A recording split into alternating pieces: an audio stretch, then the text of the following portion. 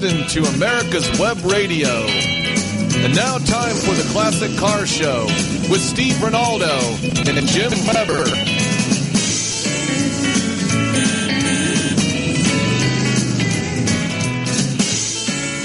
This is Kevin Flood on America's Web Radio, the Classic Car Show. Today's guest is Austen Metcalf, owner of Ozcraft Engineering. Ozcraft is an engineering, fabrication and car restoration business run by Austen. Austen has over 30 years of experience in racing, fabrication, restoration and many other areas of high-quality engineering. The majority of Austen's world-class experience has been gained whilst working at McLaren, the renowned Formula One team and vehicle manufacturer. The aim of the business is to satisfy customers with high-quality product and great customer communication. This is Kevin Flood on America's Web Radio, and I'm in Bisley, Hampshire, Surrey. In Surrey. I'm with Austen Metcalf, Managing Director of Ozcraft, amongst his other. We're going to have a little walk down memory lane and find out what he's doing these days. And I'll get Austen just to give us a quick overview of his career up to now. Austen. Hi. I started as an airframe fitter and added a couple of fabrication modules on the side of that for my apprenticeship. So I ended up doing a 7-year apprenticeship. I virtually walked straight out of that in 1980 and went into McLaren's. Just walked in through the door, did a trade test. And my first job was to cut all the other chaps' trade tests up, which were absolutely diabolical, which was quite interesting. I then spent the next 30 years working for McLaren, mainly fabricating, but I did a lot of travelling with the team, testing as well as racing with them. Who did you work with specifically at McLaren on the racing side? Virtually all of them. The first two drivers I worked with was De Cesaris and Watson, then Watson Lauda, and then Lauda Prost, then Prost and Senna, and then Johansson. I think I might get the order a bit wrong here. Johansson came in with Blundell, then Brundle and Blundell together, then Mika and David Coulthard, right up to Lewis coming in, and then Jensen did I think it was a year or 2 years with Jensen. Yeah, really nice chap. On the racing side. What about on the actual production car side? Did you do some stuff there on the F1? At the very onset of when they decided to put the Le Mans project together, and it was mainly because at that time the assembly lines didn't have the capacity or the capability even of fabricating racing roll cages into the cars, and they didn't want to send them out to safety devices or one of these other companies. So what we ended up doing is the McLaren Fab Shop started making all the ancillaries, i.e. the dry sump oil tank and a few other tanks and pieces that had to go in the engine bay, and roll cage, and I got quite heavily involved in that. Was that for the prototype cars, or was that the actual production vehicle? That was solely for the race thing. So we did the Tashio Clinic car and the other cars, the custom cars that also did that Le Mans that year, and we absolutely blew the opposition away. Yeah, no, that was a memorable year, that one. And it's how many years were you working on the F1? What, the road car? Yeah, the road car. Only for months, not long at all. It was a very quick project, because once we initiated the first, I think, 3 or 4 cars, they then saw the need to get a fabricator in to the GTR series to take over what we were doing, because we were being taken away from Formula One, which obviously at that time was the more important thing. You know, it's working on the Formula One cars was always a priority, and it was sort of second secondary to be doing the GTR cars. So I would imagine McLaren was a very different place the day you walked in there from the day you walked out. How have you seen it evolve over time? When I walked through the door at McLaren's to get, to Leo Wybrow, I went to see him, and he interviewed me, and there was 57 people working there, including management and payroll staff and everything. And that gives you an idea, and that was including truckies down to the cooks, the cleaners and everything. 57 staff. Wow. And I think they're over 1,000 now. In fact, today they are probably 1,400 staff. So really, everybody knew everybody when you first got there. Yeah. And was it better the way it changed, or was it just different? I think when you talk to people, I'm not saying it's not better because everything evolves, but as you make things better, sometimes it's not better in some people's eyes. And I think if you honestly, hand on heart, spoke to a lot of the people who are involved in the racing now, who were involved in the 80s, will say they had the best days in the 80s. Yeah. And it was really, we had good fun. You can't have the fun now because of political correctness and stuff like that. But no, we had the fun then. We worked hard. Don't get me wrong. I mean, sometimes we literally got in the bunny bus at 3-4 o'clock in the morning, went home, went back to the hotel, showered, changed. You got to be back at the circuit for 6 o'clock. By the time you've done anything, you might as well not go to sleep. So you're doing 24-hour runs straight through. Totally illegal now, of course, but particularly if the driver smacks it into a wall or something after half an hour of driving, and you're working all night to put it back together again. Yes, and stuff like that. That happened several times. That's the difference, really. I think, because it's having come out of the motor trade in a different way myself.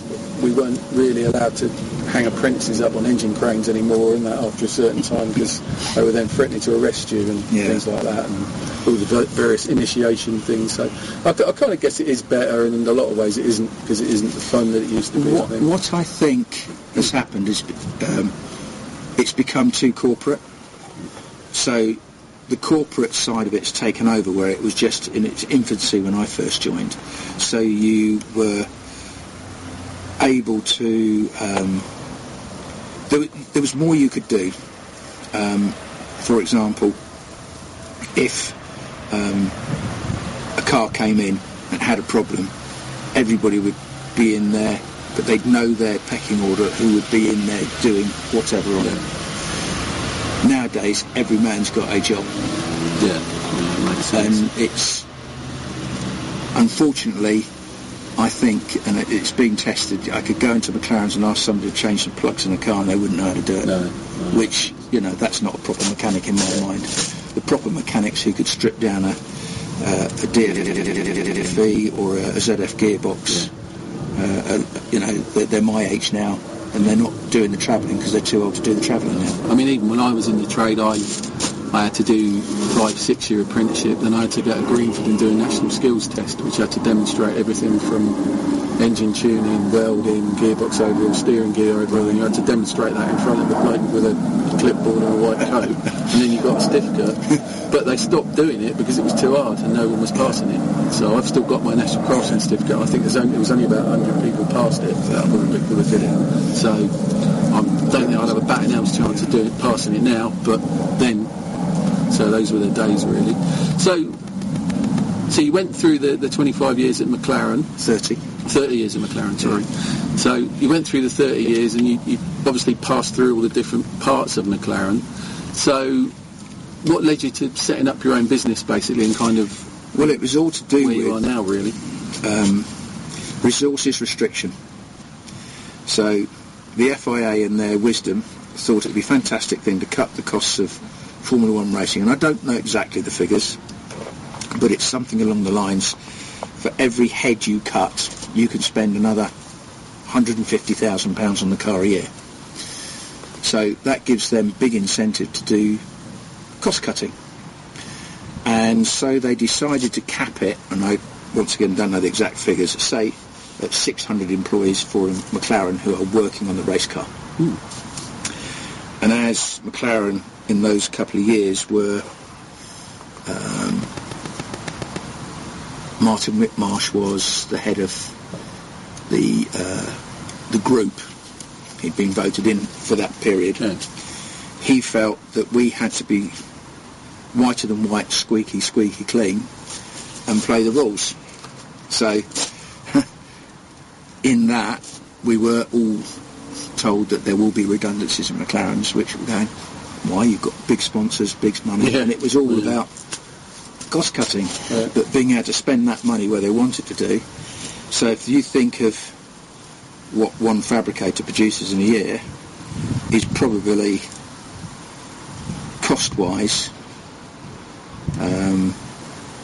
I didn't know then what I know now, obviously, because I'm running my own business, but I would have said each fabricator is probably producing £250,000 worth of work a year, minimum. Yeah. And I don't think somebody... You're not costing £250,000 to do it. Exactly. But I don't think they really looked at the figures and how it was going to work.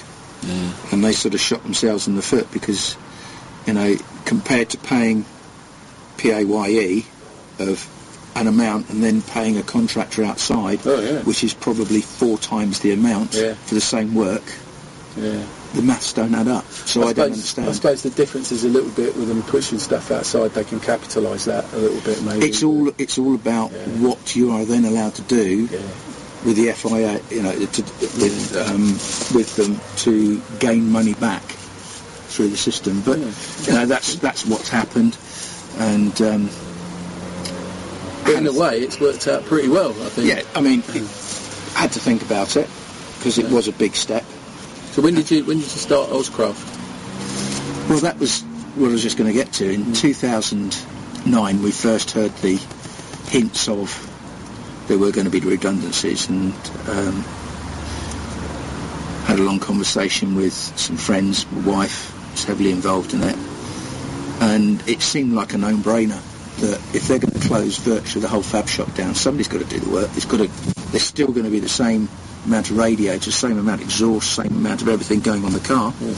It was an absolute no-brainer to say, right, okay, let's be prepared and then see if I can strike up a deal as a preferred supplier or something like that with McLaren. So I waited for my chance to have the meeting, and it turned out that they jumped on us with the redundancy notices, and I thought, right, I better get this in here quick. So I went up and had a meeting with Jonathan Neal and Simon Roberts, and they couldn't believe what I was saying to them. They said, there's one thing, there are no bullets flying after you. Right, good point to take a break there, and we'll be back shortly. 45 years of experience is behind the most trusted name in auto transportation. Passport Transport, the first and finest today. That's why Passport Transport is the preferred auto transport for major auto manufacturers, concours, museums, tours, and collectors, and should be your choice from across the state to across the country. When you have the need, go to PassportTransport.com and enjoy the peace of mind referenced experience will give you. Passport Transport. Did you miss a show that you really wanted to hear? All of our programs are available for download on americaswebradio.com and on iTunes. You can listen to your favorite programs on americaswebradio.com anytime you like. Hi, this is Steve Ronaldo, host of the Classic Car Show on America's Web Radio. Just talking to you about antique car insurance. I think that if you're looking for the best coverage for your classic car, consider J.C. Taylor Insurance. They've been my insurer for years in this hobby and have the top rating of all of the insurance companies in the hobby. When you get ready for insurance, call J.C. Taylor or visit jctaylor.com on the Internet. You're listening to americaswebradio.com, the pioneer and leader in chat radio. Thank you for listening. Back from the break now with Austen Metcalf of Ozcraft. We can't say any more than that, but that's how I'm going to put it. And I said, that's fair enough. But this is my proposition. And I said, how about I go and set up a business and start producing items for you, doing the same thing, the radiators, the intercoolers, the oil coolers and etc. and exhaust pipes. And they said, yeah, great. And on a passing note, Jonathan Neal said, you know, we'd actually thought of asking whether you'd do this and see if you would, but we thought you were so ensconced in McLaren, if we cut you in half, you'd be like a bit of Brighton Rock with McLaren written through you. So they had thought about it, but my wife and I had already sort of pushed the buttons. In a way, we'd sort of committed financial suicide by buying this place we're sitting at now. Yeah. Just for the fact you can't see where we're sitting now, we're sitting in a lovely garden behind a beautiful house with the workshops, etc. behind us. So it's certainly got the facilities to allow the business to flourish. And since I've known Austin, there's been gradual movement towards lately anyway, building the business. And I come over every few months, and there's a little expansion here and some extra machinery in there. And I'll get Austin to go through the kit that he's got in the workshop in a minute, just to give you an idea of what's over here. But I butted in there, so I'll let you carry on now. Well, I mean, with the rest of it, they both agreed, yes, we'll help you set up. There was no financial gain in it. It was just that they would advise and help. And they did a little bit, and the rest of it all had to come out of my redundancy package. But it's worked, and we've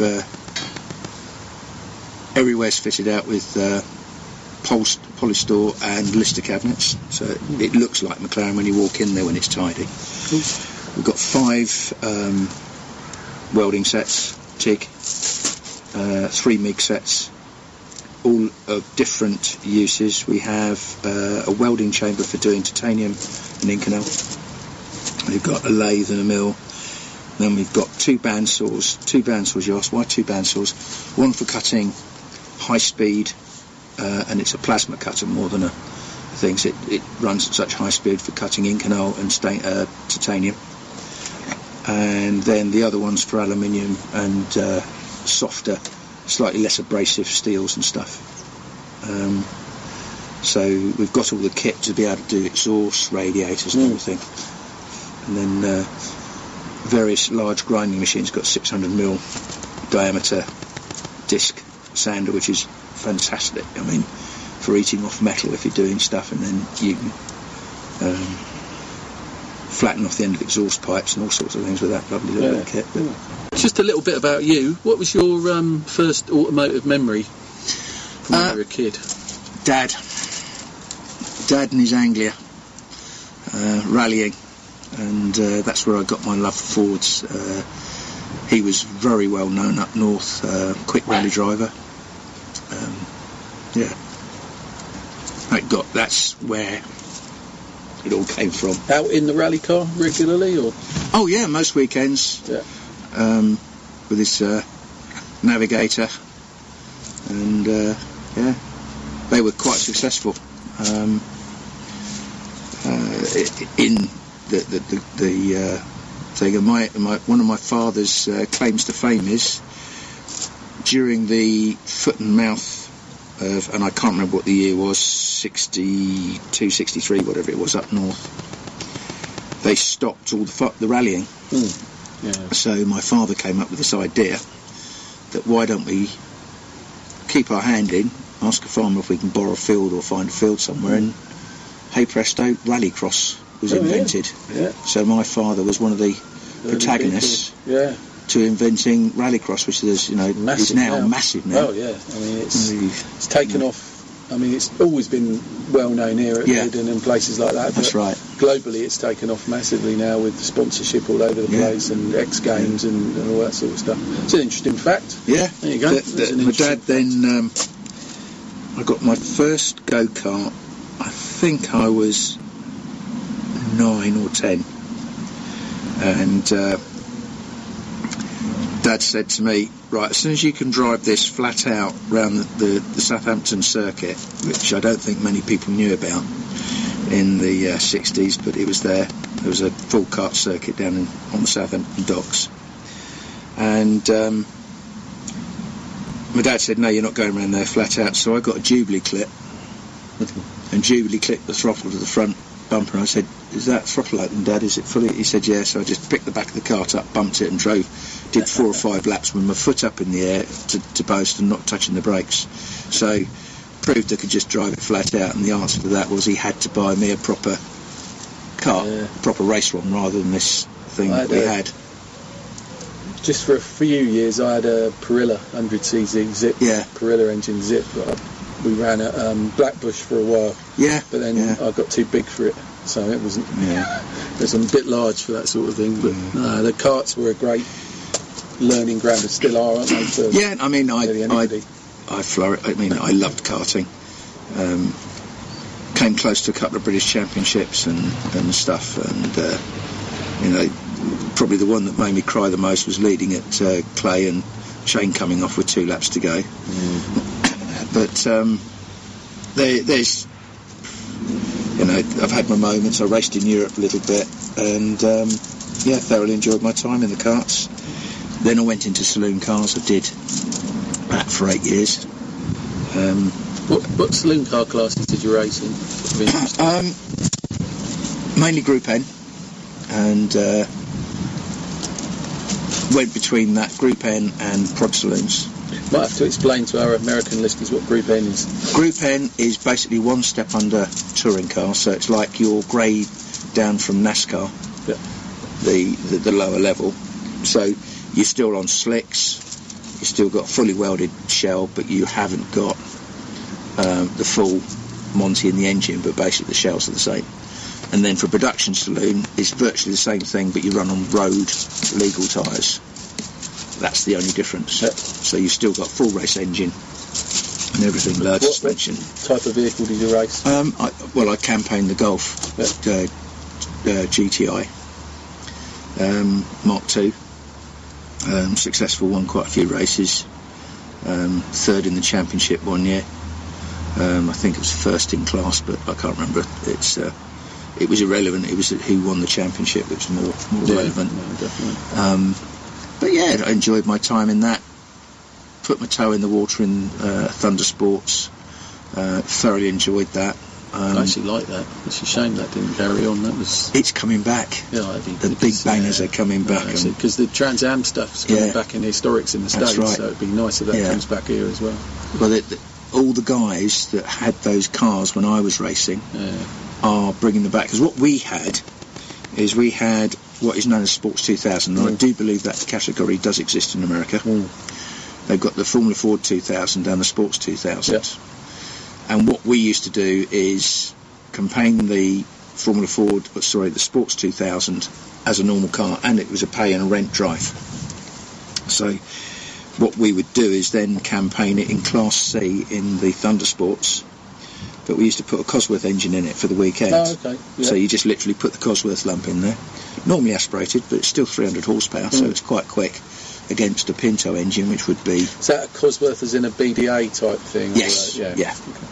So it's a good punchy car, but slightly wider slicks on it than what you could run as a standard Sports 2000. It was a very quick car. We were very successful. We usually won class, and what that would do was give us £1,500 in the pocket, plus the pay driver would pay us £1,500 for the weekend. So it gave us £3,000 to then money back then spend on the saloon car and the production, which is what we were trying to do. We were virtually racing the Prods production saloon and the Group N every weekend throughout the summer. Cool. One pays for the other. So. Yeah, exactly. It was do that to make the money to pay for the racing. So I think that's the thing with this country, with these islands. Basically, it's a small island, but there's a lot of racing goes on, a lot of classes, and a lot of tracks dotted all over the place, and so it's still quite a thriving community. I think 80% of the race parts, including IndyCar, made here, are made in the UK. Yeah. And the Americans don't realise that. They really don't realise that. All the exhausts made in the UK. Yeah. All the chassis made in the UK. Formula One triangle. Yeah. Because it's when I interviewed Philip White from Bicester Heritage, it was basically one of their selling points is that they're smack in the middle of the Formula One triangle, basically. So So what did you do after saloon cars? Gave up. No, I still dabbled and went back into endurance kart racing. I love racing. Can't get enough of it. But obviously in the last 7 years the business has taken over, and I just don't get the time, although I'm building a car for myself at the moment. I was just gonna say, on my way through the workshop, Austin's building something quite nice in there at the minute. I'll let him describe it. Well, it's going to be a Lotus Anglia, so it's basically got everything that a Lotus Cortina would have in it from the 60s, including engine, transmission and everything, into a lighter car which, with a 1500 GT engine, should beat a Lotus Cortina with a good peddler in it. And I'm still arguing with the historic club that it's not really allowed because they weren't raced like that at the time, but that is rubbish, because there are hundreds of photographs with Lotus Anglias with twin cams in, definitely, from the period, absolutely, in the 60s. I know quite a few people raced them in the States like that as well. Yeah. So. Well, I don't know how true this story is, but apparently they sent a couple of Anglias down to Australia, and when the Bathurst was in its infancy, there was a couple of guys who wanted to have some Lotus Cortinas, and they weren't allowed to have them. So what they did is they purchased a couple of 3 Anglias, put Lotus Cortina engines in it, and actually that was it. Yeah. Did themselves proud in it. And I think one of the cars is still running today. It's blue with a fastback on it, and also sort of like cowled-in front headlights. Yeah. It's quite a famous car. Because I know I've seen, as you say about the pictures, I've seen pictures where they've liveried up the Anglias in Lotus colours as well. That's correct. That's absolutely correct, yeah. So, it's definitely a thing as far as it goes. Where were you raced at? Is that a historics? Yeah, that would be on historic touring car or whatever. Yes, it would be. So but then there's, I've built several cars for customers over the last few years. One of them being a Jag E-Type, which was a really interesting project. The guy came to me and said, I'd like you to build me an E-Type to full FIA spec, and we want to campaign it in the European Historic Touring Car Series. And he gave me some just to work at, and I fulfilled every parameter on it. Time for a break. We'll be back with Austen Metcalf after these messages. Hi, this is Steve Ronaldo, host of the Classic Car Show on America's Web Radio. Just talking to you about antique car insurance. I think that if you're looking for the best coverage for your classic car, consider J.C. Taylor Insurance. They've been my insurer for years in this hobby and have the top rating of all of the insurance companies in the hobby. When you get ready for insurance, call J.C. Taylor or visit jctaylor.com on the Internet. Whether cruising the strip in a 57 Chevy or taking the family on a vacation in a 71 Oldsmobile Vista Cruiser, you need to tune in to Classic Cars with Steve Ronaldo and Jim Weber every Saturday from 8 to 9 a.m. on americaswebradio.com. Your auto love and investment demands the best, and for 45 years, Passport Transport has been meeting those demands. From manufacturers to the one-car collectors and all other facets of the auto industry and antique auto hobby. The first and the finest with unequaled service and peace of mind. Passport Transport, your auto transportation company. Contact PassportTransport.com with your need today. Passport Transport. You're listening to AmericasWebRadio.com, the pioneer and leader in chat radio. Thank you for listening. Welcome back. Let's continue our interview with Austen Metcalf. Yeah, no, I saw that. Yeah, so let's just sort of going back a little bit. What was your first classic car that you owned? Now, because I know we're going to be having quite a list of cars here, but what's the first one that took your fancy? MGB. Yeah, that was my second car was an MGB. Well, it was actually my first car, but my second car that I had that was not my parents. Yeah. No, so I've driven all my parents' cars, but my dad's 1600 GT Capri was the first one I grabbed. What about the first one that you wrecked? Oh, that was my mum's Renault. I threw it into a wall. Yeah. But what was it? Well, it's a Renault 4, 1964 B-Reg, and it was absolutely raining sideways, and I opened the door up and the talent stepped out. Oops. And I just let the talent out the door, basically. Yeah. What came after the MG? I got boring after that. I got married. Often gets in the way, doesn't it? Yeah, that was to the present wife. That was the first wife. So it was had to buy a house. So all the toys had to go, except for the karts. Kept the karts, still kept racing. Still at McLaren, still travelling with them, going all over the world racing and stuff. So I was having quite a good time. Yeah. And then I got asked to do the refuelling, and that became another game. Oh yeah. So I don't know if people remember. For quite a long time there was refuelling in Formula 1, which was interesting to say the least. I think there was some stuff went on that could be described as kind of dangerous, to say the least. Yeah. But I'll let you describe that a little bit. Well, it was the whole way it was set up in the early days. It was just out and out dangerous. Yeah. It was an accident waiting to happen, and the Benetton fire proved that.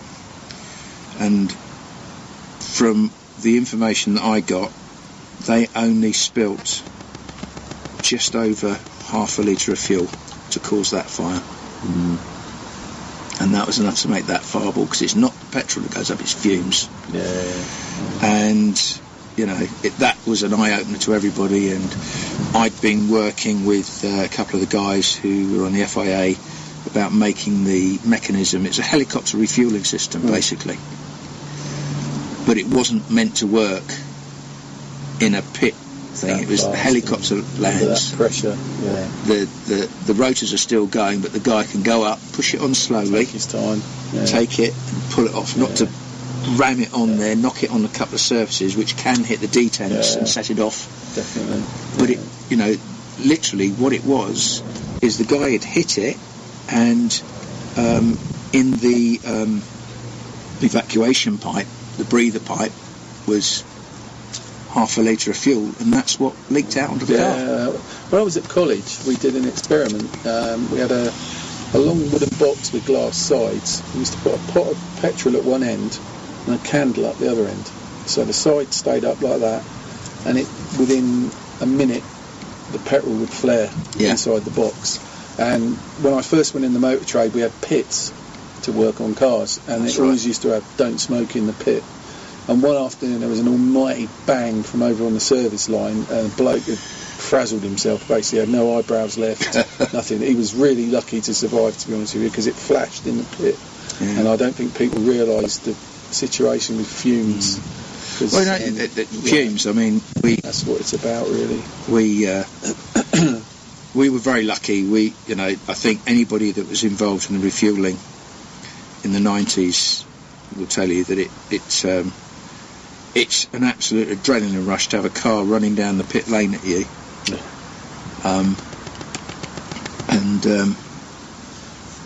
Before all the speed limits came in, and braking and hoping that he's going to stop in his mark. I was just going to ask you that he don't knock you over while you're making your way to the car as well. I must admit, I did have to take a few steps to the side a couple of times. And that's the thing. The thing is, if the front jack man jumps, he doesn't go over.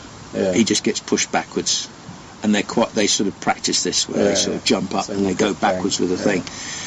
I don't think it would quite work with the new jacks they've got these days, because they have got swivels and all sorts of things. They've got quite also those refuelling rigs looked heavy as well. Oh, they were. They were straight out of. They were helicopter refuelling rigs. Yeah. So it looked like a real heavy, unwieldy thing. Was it a team of two of you or three of you? Was that? Two of us holding the pipe, because obviously the pipe gets quite heavy when it's full of fuel. Yeah, definitely. And then one guy on the handle, hoping he's going to pull the right one. That's an interesting thing if they pull the wrong one. And you work as a team. I came up with the idea of having a set of traffic lights on the top of it, so that as the fuel's going in, you get first of all a light saying, right, you started halfway through, and then you get a couple of LEDs leading up to we're coming off now, before the guy goes, that's it.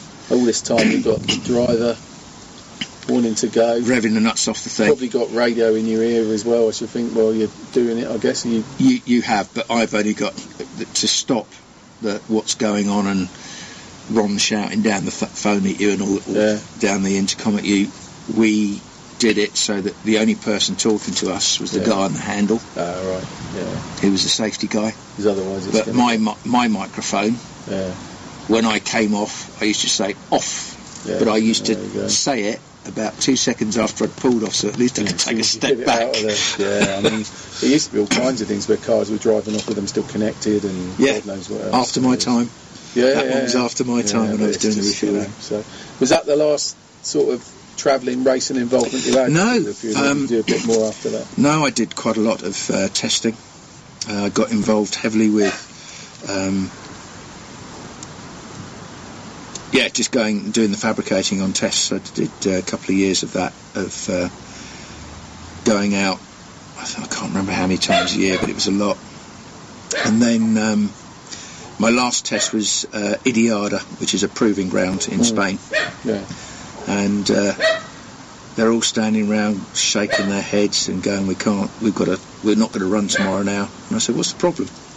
And they said, we can't do this and do that. I said, give me 2 hours and I'll have a solution for you. And I came up with a solution to solve their problem. And basically I saved the company nearly £1 million. Yeah, because I know you often used to fly you out to look at things when things when they couldn't fix things out and about. Because they paid for the day. Yeah. And, you don't get that money back. So, do you think it's been to the detriment, less testing, or has it been better overall? I think, it's a personal opinion, I think there should be a box. What you do inside that box doesn't matter. Right. This is Formula 1. Yep. It is the fastest car sport in the world. Yep. It is the pinnacle. Yep. You can throw your Indy cars away, throw your Group C's and all that. It is the fastest motorsport in the world, and it should be allowed to remain so as that. I think that the technology should be allowed to be used, and I think you should just have boxes around this area, that area, this area. What you do inside that box is up to you to go the fastest. Yeah. CC, if you force induct it, that's up to you. If you have electric motors, you can't have both. You either have forced inductions or electric motors. Which route you want to go, you go down one route. But that's what it should be. And in fact, I'd say get rid of all the electric motors. It's not about electric motors. It's about internal combustion engine and getting as much power out of that one drop of fuel. Cap the budgets across the board as well. Scrap that. Yeah. I think they should scrap all that. I mean, when they started bringing in budget capping, we're all scratching our heads. This is Formula 1. Yeah. People don't want to see people doing a fuel-saving exercise, running around in a circle. That is not racing. I think the only thing I find with it is if you get maybe one or two teams that have got too large an amount of money to spend, then the others are not competitive enough. That's the only thing. Well, that's down to the FIA. The other thing they could do, there's enough money in there. Yeah. The people like Ferrari and all that, they don't need all the FIA money. No. And this is, once again, is my personal view, not the view of any other, McLaren or associates or people I've worked for. This is my personal view. I think what they should do is share the money out equally, make it a level playing field as an equal, so Marussia get exactly the same money as Ferrari from the FIA for all the TV rights, travelling and all the rest of it. Everybody's in the show. Yeah. That's it. End of. It should be a level playing field, and that would really level it out. If they gave All the teams equal rights and shares.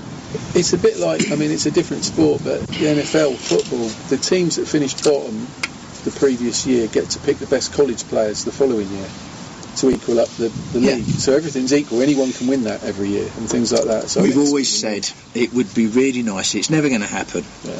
That at the end of the year you have a couple of races where the drivers all get into different cars. I'd like. And then we'd have seen when Shuey was at his peak, Senna was at his peak, what they could do in the also rans. That would have been really interesting. That's what I found. It's kind of in Formula E a bit, because they've all got the same car more or less. The way it runs isn't right, changing cars over and all that sort of stuff. But at least you can see who's a better driver, because they're all driving a similar car to a degree. So, that comes back to, if you want to do one make series, you go and do GP2 or the Renault or Porsche Cup or something like that, or IndyCar racing. Formula One is its own thing. Really. The whole idea is you are a manufacturer, and that's. I mean, it can be done. I mean, look at NASCAR; they've got a set of rules and stuff like that, and the winning does get shared around quite a bit.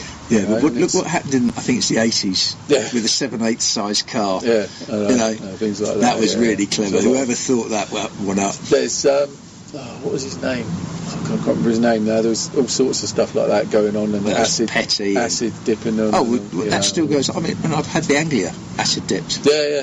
I mean, the Jaguar was acid dipped to get the weight off. I got the Jaguar down lighter and lightweight. When it was complete with no fluid in it, it was 850 kilos on the ground with tyres, but no fluids. So there was no water, no oil, no petrol. Yeah. So going back to the end of McLaren. So what was you sort of went back into the factory side of it, or once you'd finished the racing side? I was always in the factory. That's but more on the racing side of the factory rather than the production side. I always went back to the fab shop. So I was always based they weren't producing cars. They weren't always producing road-going cars there, were they? While you were there, that was a recent thing. I mean, I never really got involved in producing any parts for the road car until I started up my own business. And there was a couple of things like for the P1 when it came out. First of all, Ron said, "I hate the oil tanks. Get Austen to make me a couple of Gucci oil tanks." I remember that, to be honest with you. It's time for a break. We'll be back with Austen Metcalf after these messages. Hi, this is Steve Ronaldo, host of the Classic Car Show on America's Web Radio. Just talking to you about antique car insurance. I think that if you're looking for the best coverage for your classic car, consider J.C. Taylor Insurance. They've been my insurer for years in this hobby and have the top rating of all of the insurance companies in the hobby. When you get ready for insurance, call J.C. Taylor or visit jctaylor.com on the Internet. Did you miss a show that you really wanted to hear? All of our programs are available for download on americaswebradio.com and on iTunes. You can listen to your favorite programs on americaswebradio.com anytime you like. 45 years of experience is behind the most trusted name in auto transportation. Passport Transport, the first and finest today. That's why Passport Transport is the preferred auto transport for major auto manufacturers, concours, museums, tours, and collectors, and should be your choice from across the state to across the country. When you have the need, go to PassportTransport.com and enjoy the peace of mind referenced experience will give you. Passport Transport. You're listening to americaswebradio.com, the pioneer and leader in chat radio. Thank you for listening. Welcome back. Let's continue our interview with Austen Metcalf. So, going back to what you've had car-wise, what do you think? I'm not. That's a bit of a stupid question because I'm sitting here looking at it at the minute. But what's the best car you've had so far then? GT40. Yeah. And the other thing that you've got sitting out here? The Aston's really nice, but I've got to say my real love is the GT40. I mean, tell them about that, because Austin's built his own GT40. I've yet to have a ride in it, but one day. It's something I mean, as a kid, my dad took me to Alton Park, because we used to live in Macclesfield, and I saw the first race the GT40 ever entered in, and nobody had seen a car like this. Everything had been front-engined.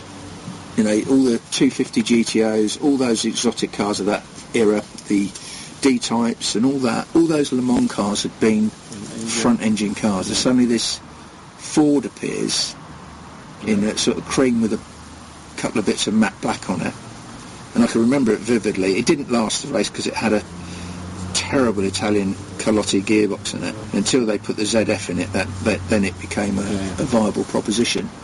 But that car stuck in my mind, and I vowed when I think I was about 14 or 15, by 40 I'd have one, and the only way I could do it is build my own. What is it?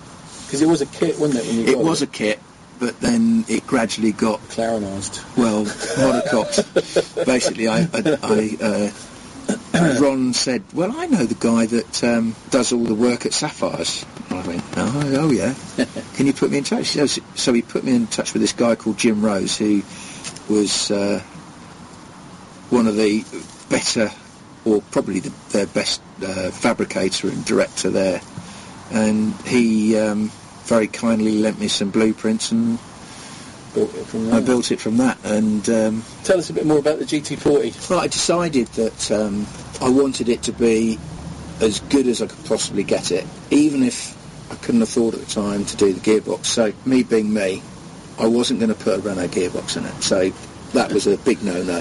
So I looked at all the other options, and nothing else really worked. So I thought, I can't afford to buy a ZF for it, which is what it really needs in it. So I thought, it can't be that hard to make your own gearbox. Right. So I then looked into it, made myself a wooden butt, and got a casting company down in Southampton to cast me 3 or 4 castings, so I knew I wouldn't get it right first time, which was absolutely right.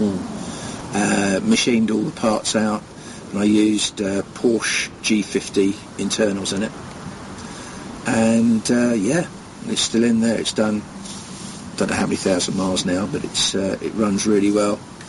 It does 33.5 miles an hour per 1,000 RPM, and it tops out at about 7. So you can do your maths yourself. It's a quick car. 0 to 60 is around about 3 and a bit. 289. No, it's a 302. 302. But it's basically got NASCAR internals in it. Yeah. So it's all from America. The only thing that's not NASCAR is it's got Keith Black pistons, because they're slightly better. Yeah. But it's got the right rocker covers and all that on it as well. Yeah, got Dan Gurney Weslake rocker covers and all that sort of thing on it.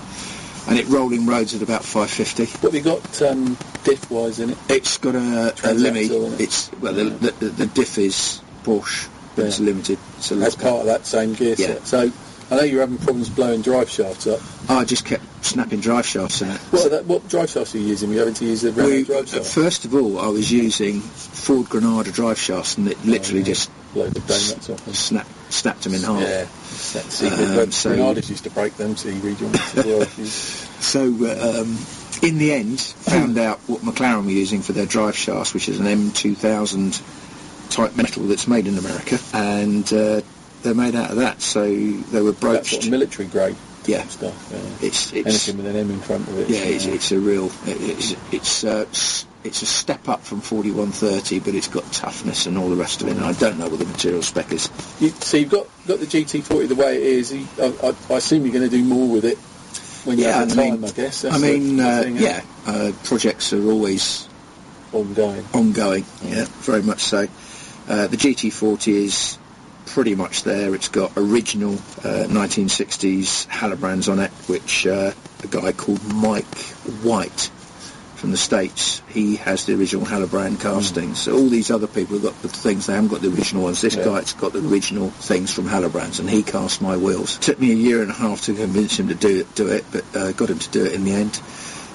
It's got all the bits on the outside and other few things, but one little Pierre de resistance I've got on it is that it's got Ayrton Senna's gear knob from Monaco. I was going to mention that, but I thought I'd leave that one to you. It's Have you got some Formula 1 pedal box in it? I made the. Well, it's been made in the same way as a Formula 1 pedal box out of titanium and stuff. The car is very light. There's a lot of titanium in it and other exotics. was interesting what you told me before about Lewis Hamilton still preferring your pedal box in metal rather than the carbon fibre. Well, that's going back years ago. It's just a preference they all had years ago. I suppose. I was very fortunate to be asked to look after Lewis in the summer holidays because Ron didn't want him going off. So, when he was 15th, which would be the equivalent of the 4th year, and then his 5th year summer holidays, he came into McLaren to learn how much it costs and what it is to build a race car. Yeah. So he was put with me to show him that, and we had a good laugh together. I did have to tell him off a few times for coming in the morning, sitting on the bench. That he did have a habit of coming up and slinging himself up on the bench and just sitting there and going, "What are we doing today, Oz?" And I go, "Get off the bench first of all." You know. I think he gets a lot of bad press, to be honest. He's a lovely. He still is a lovely kid. I think he's. He gets bad press. He's probably right up there with Senna. Oh yeah. He's got the magic. Yeah. He's got that little bit racer that Petty had, that Alonso had, Jim Clark. Yeah. There's one or two drivers that have got the mustard, and you know they just he's one of them. Like at the minute, Rosberg's a good driver, but he hasn't mentally got what Hamilton's got. He just doesn't have it, I don't think. You're going to be surprised at this. I do not rate Rosberg at all. I mean he's one of these, I'm afraid, homogenised clone Formula 1 drivers. Yeah. There's a lot of them around. Do you know, and in every series, and I'm going to get a load of people writing back on this one, every series he is raced in, that he's raced against Lewis in, he's been beaten. Yeah. He's never actually overtaken Lewis on the circuit in any Formula. I've just read Mark Webber's book, and if you want to take anyone's word for who they've got respect for, throughout the book he's got the most respect for Lewis Hamilton, you know, regardless, and you know, if he's got respect for him as well, enough said really, innit, because he doesn't pull any punches. Mark Webber what he says. is a lovely guy, very quick peddler. He had it not been a German team, I think he possibly could have had a world championship. He was close. He was close, wasn't he, to be honest? And if you consider he came into it quite late as well, because he was a lot older than a lot of the other drivers. When he brought that Minardi home in 3rd place in the Australian Grand Prix, amazing. Everybody was going, how the hell did he drag that turd up the green? If you look at it now, even Mark in the Porsche, he's showing a lot of these young guns the way. Yeah. No, he certainly is, and it's then he's not. He's no slouch. No slouch whatsoever. And it is interesting when you start comparing drivers and stuff like. As you said, in any sort of part of motorsport, Roger Clark, and watch Roger Clark's son win the hill climb at Goodwood again this year. You know? He looks so much like his old man. It's scary. You know what I mean? It really is scary. But right, well, we're kind of getting near the end of things now. It's been really good. But what have you had to go through the shop then in the sort of time, just in a quick overview, because I've been over here from time to time and seen, I've just seen John Surtees' engine sitting in there at the minute, and I've seen, I think, was that an ex-Jim Clark Lotus that you had over here? Yes, it was. Lotus 32B. Lotus 32B needed a total rebuild, chassis, full chassis, suspension and everything. We did a ground-up resto on that for a customer. It's funny that the E-Type and that are his two favourite cars, and he takes those everywhere. He just drives those two particular cars all the time. The E-Type, was the E-Type a racer originally, or was it a road? No, we built it from scratch. So it's with new parts? Brand new, built absolutely as the original would be built. So it's alley, mostly alley then? No. Just still... You cannot legally use an alley build an alley lightweight. It's illegal. It's against the rules. You can build a steel one. Well, it's funny actually, because they've done that thing where they've used up the last few numbers at Jag, and they won't let them race them. That's right. Yeah, absolutely, 100%. Yeah. It's weird, isn't it? Because they're built in the same way, built at the same place. And it's kind of strange. If you get a GT40 built in South Africa, you can campaign it in historic racing. Yeah. I've got that Daytona in my yard here at the moment, which I'm doing the exhaust system for. Yeah, and that can race in any FI race anywhere in the world. It's mad, isn't it? It's absolutely mad. And that car, I don't think, is even 10 years old. That's a Cobra Daytona replica, isn't it? It's the South African car. It's the South African one. So it's a replica, really, isn't it? It is a replica. Yeah. It's a recreation, as they call it, but it's legible for racing. And then going on from that, the latest thing we're working on now is stereolithographics, which is form of 3D printing, but printing in metal. I was assuming you're going to be jumping on that one fairly quickly as well, because that, from your point of view, that's really... Well, it's new technology, and that's where we're at the moment. So you can prototyping and the speed that you can do things, but you can make any shape, and we've got the chamber to do all the welding for the customers. So, but now I've got, except for the Ferrari, I've got a part on every car on the grid. Last year I did have parts on the Ferrari as well, but now I've got a part on every single car on the grid. I was going to tell the listeners about the fact you these high performance exhausts you're building for just about everything now as well, and you're just about to do it for the Aston as well. I'm going to start marketing an exhaust system for the Aston Martin. I mean, you're building those for just about... I mean, I've seen the Ferrari ones. What else did you do? The BMWs? What else? Yeah, we did the exhaust for a guy that was the Brit series. Yeah, I'm trying to think what it was. It's 430. 430, that was it, yeah. And we did an exhaust system because the car was too loud. Worked really well and actually gave him more power. The most interesting one, to finish on a quick note, was a guy came to me from the British Heritage Trust for Jaguar and said, can you build me an exhaust system for Mike Hawthorne's Mark 1, or the clone of his car, and which has been driven by such people like Salvadori and a few other people like that. And I said, yeah, no problem. The interesting thing is, going from old technology, which is the exhaust system that was on there, according to their test driver, which is quite a respected guy, Andy Wallace, he reckons it could be anything between 35 to 50 horsepower different from the original Mark 1 exhaust. That's from just changing the exhaust system and making it equal lengths, the right lengths that it needed, and everything. Again, that's unheard of. Such a difference, don't they? If everything's even and everything's flowing. And all got to be the same. Yeah. You've got to have... Exhausts are so important. People don't realise it. Exhaust lengths have got to be the same. If you've got one slightly shorter, the pulse is not going to meet in the collector at the same time, at a different time. That's the whole idea. You're trying to get the timing. Yeah. So there's an equal gap between each pulse.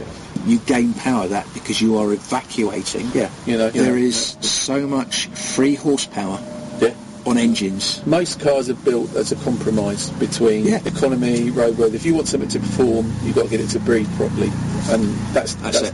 You take the compromise out of it. And that we're just being attacked by a helicopter now as well. Yeah.